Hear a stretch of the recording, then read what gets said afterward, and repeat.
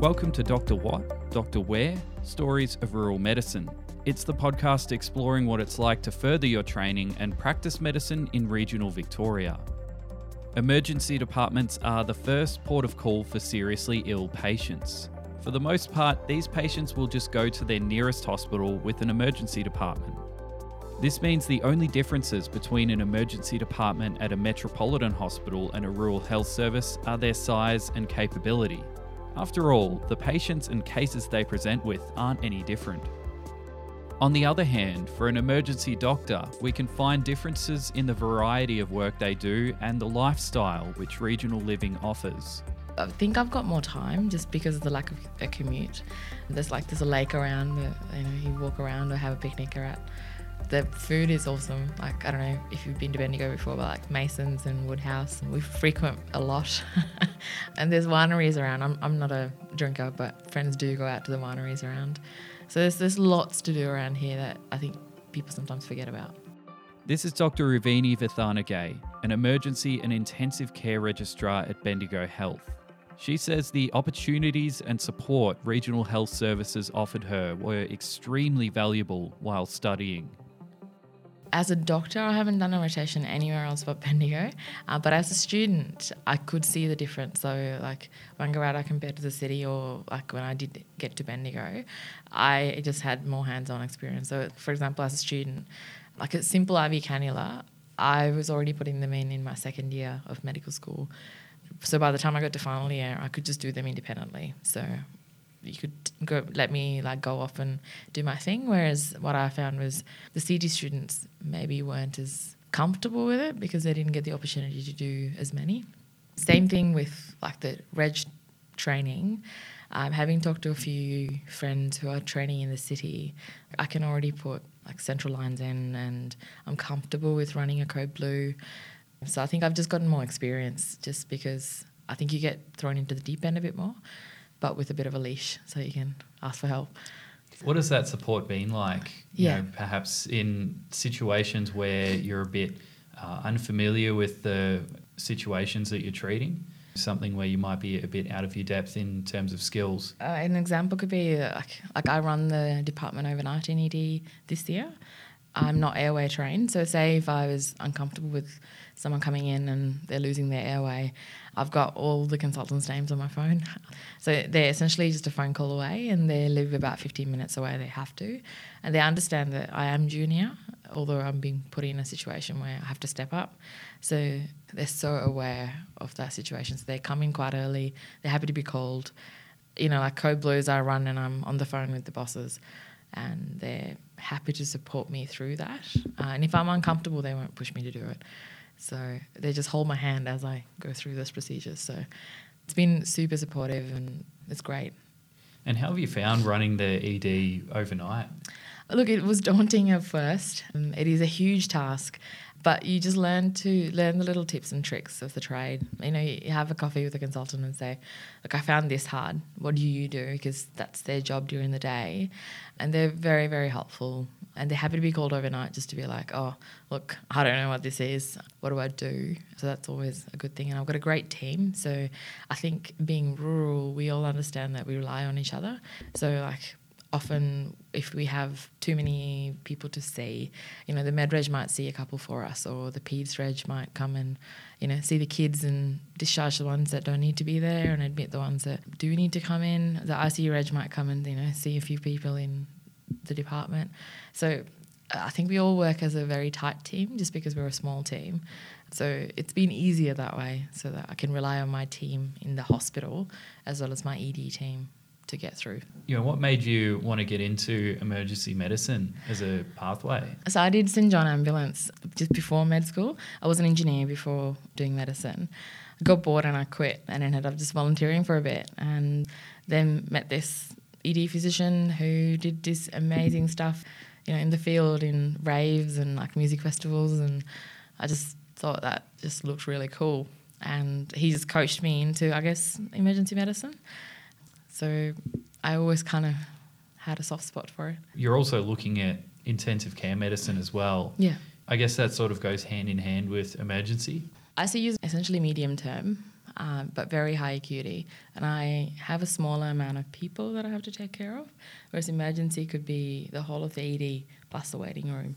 So in terms of taking care of people, it's a lot more volume in ED, a lot less in ICU, but the acuity is higher. And in intensive care department here is fantastic. Like, you get very sick people, and we've had people that we've had to ship out, like on ECMO and things like that. So we do get very, very sick people, but the consultant support is always there. You know, the consultant comes in 3 times a day, make sure you're all right. We always chat about what we do with every patient, have a plan all the time. It's somewhat of a different environment in that it's a slower paced, which I sometimes like. It's nice to get away from the hustle and bustle of ED. They are very different beasts in the same sense. We get transfers from Swan Hill, Echuca, Kerang, even far as Deniliquin. So you could have a transfer direct to your ICU as well. So yeah, sick people from a very wide area. It's quite different working in the country, I think, in an ICU as opposed to the city. And have you got any stories that you'd be willing to share over your time practicing here? So first one is from the ED. Bendigo gets super cold. Like, you think Melbourne's cold, but Bendigo gets, 0, -4 degrees overnight. The ambulance just brought over a man who's been found outside unconscious. But he had woken up and he was talking on the way to ED. He was quite cold. They just essentially wrapped him up, picked him up and came to ED. So we were obviously worried about, in the middle of winter, like hypothermia. So like, we were really worried that he was too cold. And in fact, he was 27 degrees. So rather than 37, he was 27. And the scary thing about that is that you can have a cardiac arrest because you're so cold and the heart doesn't tolerate that much cold blood. And essentially he did. He just moved his arms and that was it. He arrested. So essentially we had to just run the cardiac arrest, and unfortunately in a hypothermic arrest you run it for an hour, 2 hours, and we essentially used the whole of the ED to do CPR because you can only do CPR for 2 minutes. So like, there was a line, like essentially cleaners, residents, interns, registrars, medical registrar, didn't matter who it was, they were doing CPR. I was on the defib machine, we had anaesthetics at the bed ed, we were doing everything we can for this man. Unfortunately, it wasn't a good outcome, but it was just incredible to see the teamwork, and also it's a really interesting presentation. Like, you don't get that everywhere. We get traumas that are, fall off a horse and the horse falls on the man. You can have pelvises that are open. So we get to stabilise those kind of patients that are really, really sick. They don't necessarily stay here, but they get transferred, but we get to do the initial work. As a junior registrar, I've had to stick fingers in people's chests because their lungs popped while they're getting their lung biopsy. And I remember, running with this patient into resus and literally getting my sterile gloves on and trying to get the finger in so that they could breathe, so the lung could expand. I think the other memorable one from ICU is I had a man who was actually in the unit with pneumonia. Just one whole lung had pneumonia. And it was interesting because that doesn't usually happen. It's usually both lungs. The team did everything that we could to improve his oxygenation. Unfortunately, he had airways disease and wasn't really going well. So we were doing everything we can here, and the next step was to get him to somewhere they could do ECMO, so just get blood out, oxygenate it and put it back into his body. And that can be really done at Royal Melbourne or the Alfred. So the Alfred team came and they did some cannulations and started ECMO here, and that was incredible to see. Not that we do it here, but just what we could do for patients, and that we do get such sick patients. Often I think it's easy to kind of dismiss and say, country hospital, we probably won't get any sick people, but we do. We manage them really well up until we reach our capabilities and then have to move on. But it's really interesting presentations, day in, day out. Would you have any advice for someone who's looking at getting into intensive care medicine or ED that might be looking at regional pathways, might be looking at studying regionally or even doing some of their training? So I think it's good to get to rural hospitals as a medical student to start with. I think you get a lot of hands-on skill that you wouldn't otherwise get, which sets you up really well for an internship. anywhere you like. And having said that, I think I would recommend a rural internship because you feel so supported and you feel you're given the opportunities that perhaps you won't get in the city. Like as an intern, I got to put central lines in, very supervised. I mean, they were holding my hand, but I got that opportunity. Or as my first day of medical student, I got to do CPR on a person in ED. So like, things like that you get these incredible opportunities. In terms of training pathways, I think you can do a lot of crit care in the country. So I've certainly done 4 years and I'm staying on for another year because I'm doing anaesthetics. It's quite hard to get in the city. And having been here for 4 years, it was an obvious next step. So I think you can do a lot of crit care here and then move on to the city for the high acuity, the very interesting, like very rare presentations, like how you could do trauma. The Alfred does burns and things like that. But you don't need that at the start of the training. You can do that in the later years of your training. So I definitely encourage people to come here as an intern or resident. I think it doesn't quite matter what level you're at in the junior years, but certainly makes it easier if you come here as an intern because people get to know you and, opportunities open up and it's like, oh, tap on the shoulder. Do you want to apply for this job? So certainly apply to a rural place. It doesn't make it that hard to get back to the city if that's a concern, just because the bosses that work here also work in the city. So if you prove yourself to be a good enough doctor, I think opportunities open up anywhere. The world's your oyster. So I think it doesn't restrict you. It actually opens up doors. You're looking at doing anaesthesia here next year. You've done a bit in intensive care and emergency medicine. Yeah. And now you're looking at getting into anaesthesia. Do you find that a lot of the opportunities in regional areas give you more of a generalistic outlook? Definitely. It's very much general. ED is so open and ICU here is a very general ICU as well. And in anaesthetics, I'm not just looking at, hepatobiliary or just scopes. I'm looking at kids, I'm looking at women's anaesthesia and just general, from 5 years old to 85 years old. So I think it gives me a very broad experience and I think specialising later is a different kettle of fish. I think to start with, that general experience is so valuable. And 12 months of anaesthetics anywhere else is very hard to get. So I'd certainly encourage anyone who's thinking about a crit care career to come here to Bendigo or anywhere else in the country. In Warragul, Dr. Gary Campaign is the Director of Emergency Medicine at the West Gippsland Healthcare Group. In his more than 3 decades of practicing, he's seen a big increase in capability, resourcing and training opportunities in regional hospitals. When we started at Dandenong, there were probably only 2 actual specialists there, a director and a deputy director. There would have been no specialists out this way. And, you can now see that we've got something like, 13 emergency physicians here. So big difference. And it's a very supportive educational environment now. So we used to learn from our mistakes and now we learn through supervision, which is great. Are you originally from Melbourne? Yeah, I was born in, Burwood. It's now known as Glen Iris. My dad and mum were all Melbourneites, I suppose, but not really country. And I think it was just it was an added freedom that you just felt like you were not isolated, but you could get away from your everyday hassles at work and you can come home and just totally relax. So a lot of the lifestyle of country living attracted you to move regionally? Yeah, and so from Ballarat, I became the director there at Ballarat Base Hospital, and we were doing retrievals. I must say at that time I moved my wife away from her family and all her supports with 3 kids under the age of 4. You develop your own little network of support people, and there's a lot of people, almost like repatriates going to country town. We all help each other out, so it's like an extended family. From Ballarat, I also worked at Bendigo for a while and was also even commuting to Latrobe Regional Hospital just on weekends to do some shifts there. And then eventually came back to Melbourne and lived at Patterson Lakes and worked at Casey Hospital, which is the new hospital from Monash Health, which was built out past Dandenong, which is closest to us. And worked there for about 7 years, then went for 1 year at Latrobe Regional Hospital and went back to Casey, and then finally been here at Warragul for the last 5.5 years. Yeah, it is quite a tour of regional Victoria. Did you find anything challenging about moving out of Melbourne and away from your family?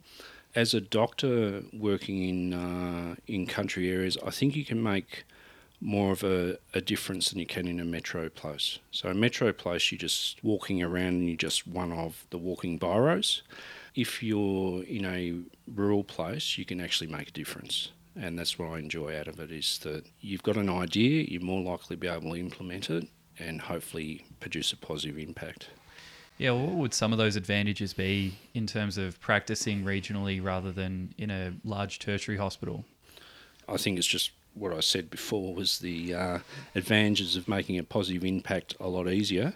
I suppose one of the disadvantages you could look at is you haven't got all the support specialties there that you may have in a metropolitan hospital. That just means that you have to know perhaps a little bit more about critical care and not be reliant so much on the other specialties, and to think about transferring the patient earlier rather than later. Do you find that there's a different patient experience when they're being treated regionally? Yeah, I think generally it might be a cliche, but I actually personally find the patients in rural Victoria to be a lot more stoic and actually a lot more grateful for the care you give them than in a metro hospital. I think it's more expected. I think that the expectations are different. Well, maybe that's the feedback we get from the patients is they make you feel like you've done a good job. Yeah. What opportunities would there be for people looking to do placement in Warragul? We've collaborated with our nearby hospitals, so Latrobe Regional Hospital and also Bass Coast, to look at training in emergency medicine. We can provide at least the first 2 years, if not 3, of emergency medicine training in the region. Our feeling, one of the major problems the government's trying to address is how do you get rural doctors to train in the country. And my personal belief is that falsely doctors think that the only way they can get into a specialty is to go into the metropolitan area, do their specialty, and the problem is they go and meet their significant other there and settle down, and you usually stick with where the significant other's parents are. All their supports are. And I think that if we can provide regional training in a rural space, then they will meet their significant other here and be more likely to come back as a specialist. So we can offer them, 6 months of emergency at our place and then 6 months of anaesthetics, which is accredited.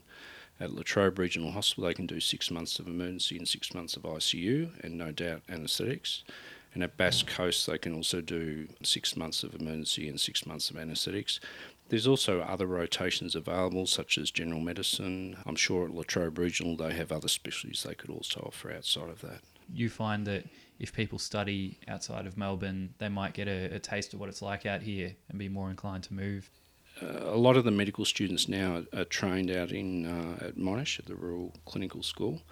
And a lot of those medical students then choose to do their internship back in Melbourne. And I think that they can only get their specialty they want to do if they go back to a Melbourne hospital. Well, I think that's changing. And I think the advantage of being an intern or a second year or a third year in a rural place is you'll get to do a lot more than your metropolitan counterpart. Have you seen much of a change in attitudes towards training doctors in a rural area since you started?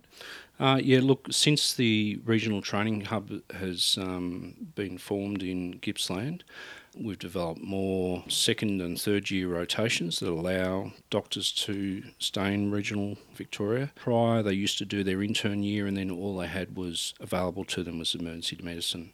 We've sort of developed a taster plate, so you can get access to paediatrics, to ONG, so the doctor can sort of feel out, what do I want to do in the future? And then by developing the specialty training pathways, they've got opportunities to actually do their training in the country. So they'll get a better experience as a junior doctor, and then they're more likely to be successful later as a registrar.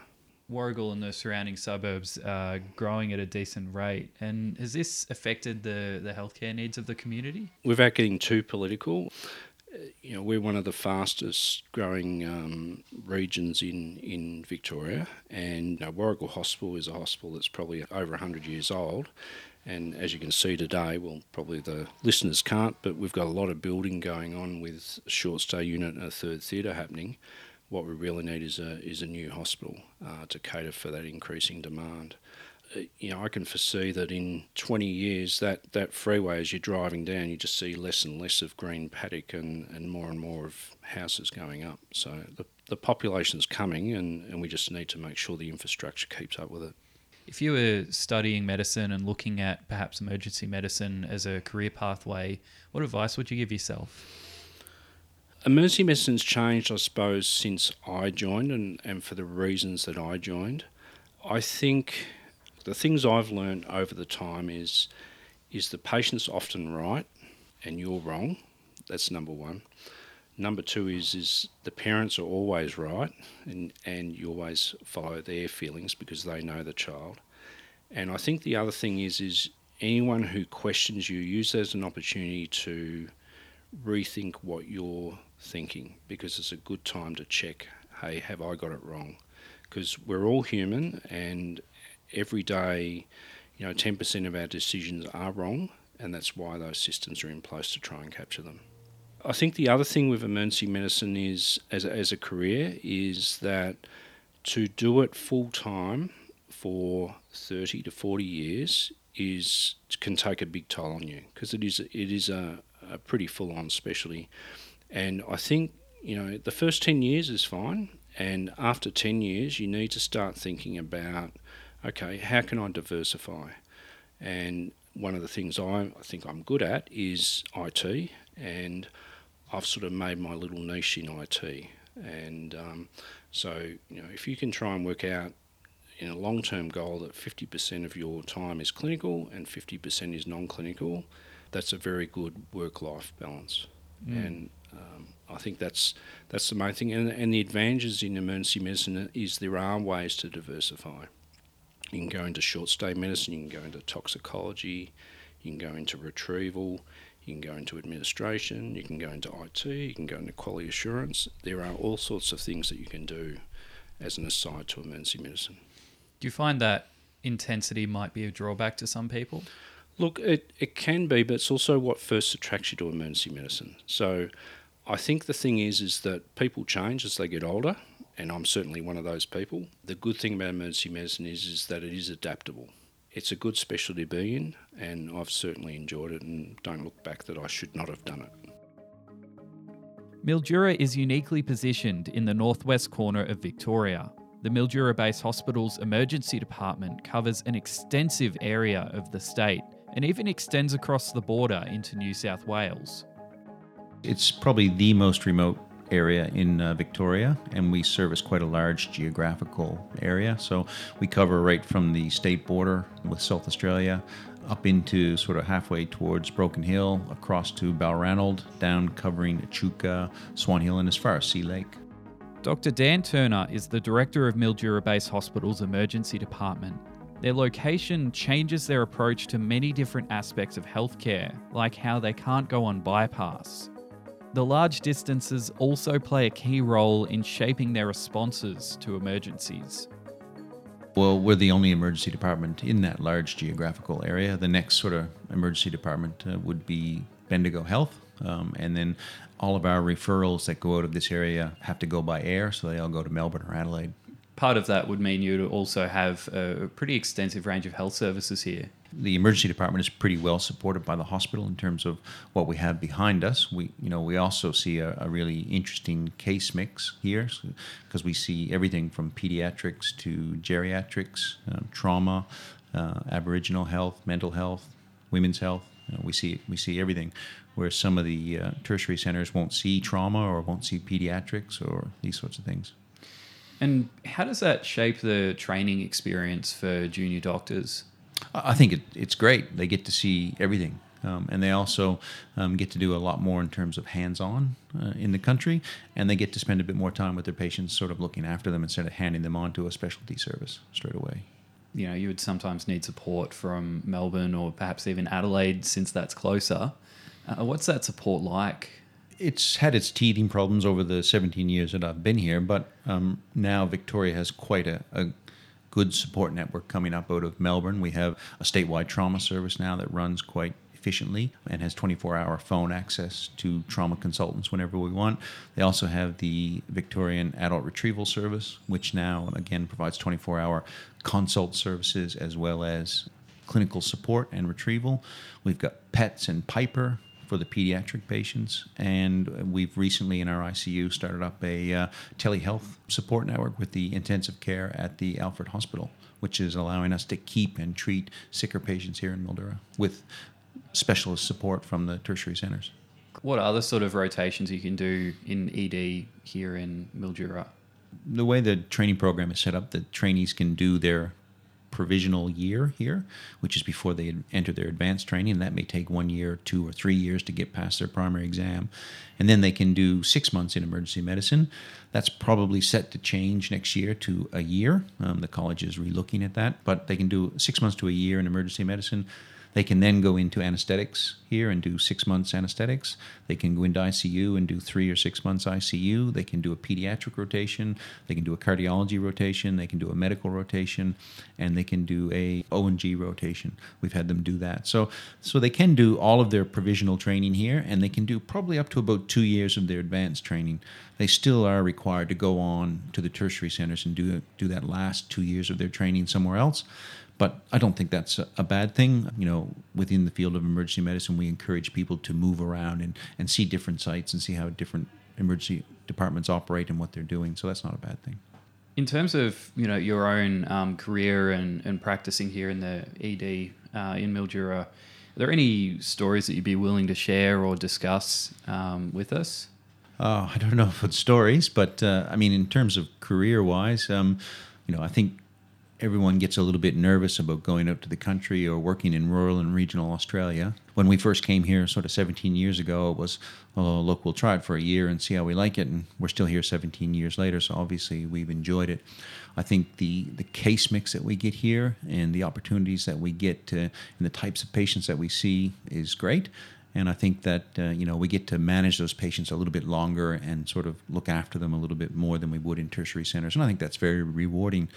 I think the big trials or tribulations that people sort of have when they come to the country is that they don't have that support network of their family and friends that they would have in the big cities. I think that's offset by sort of lifestyle and work-life balance. And we've got great weather up here. We've got great facilities outside of work.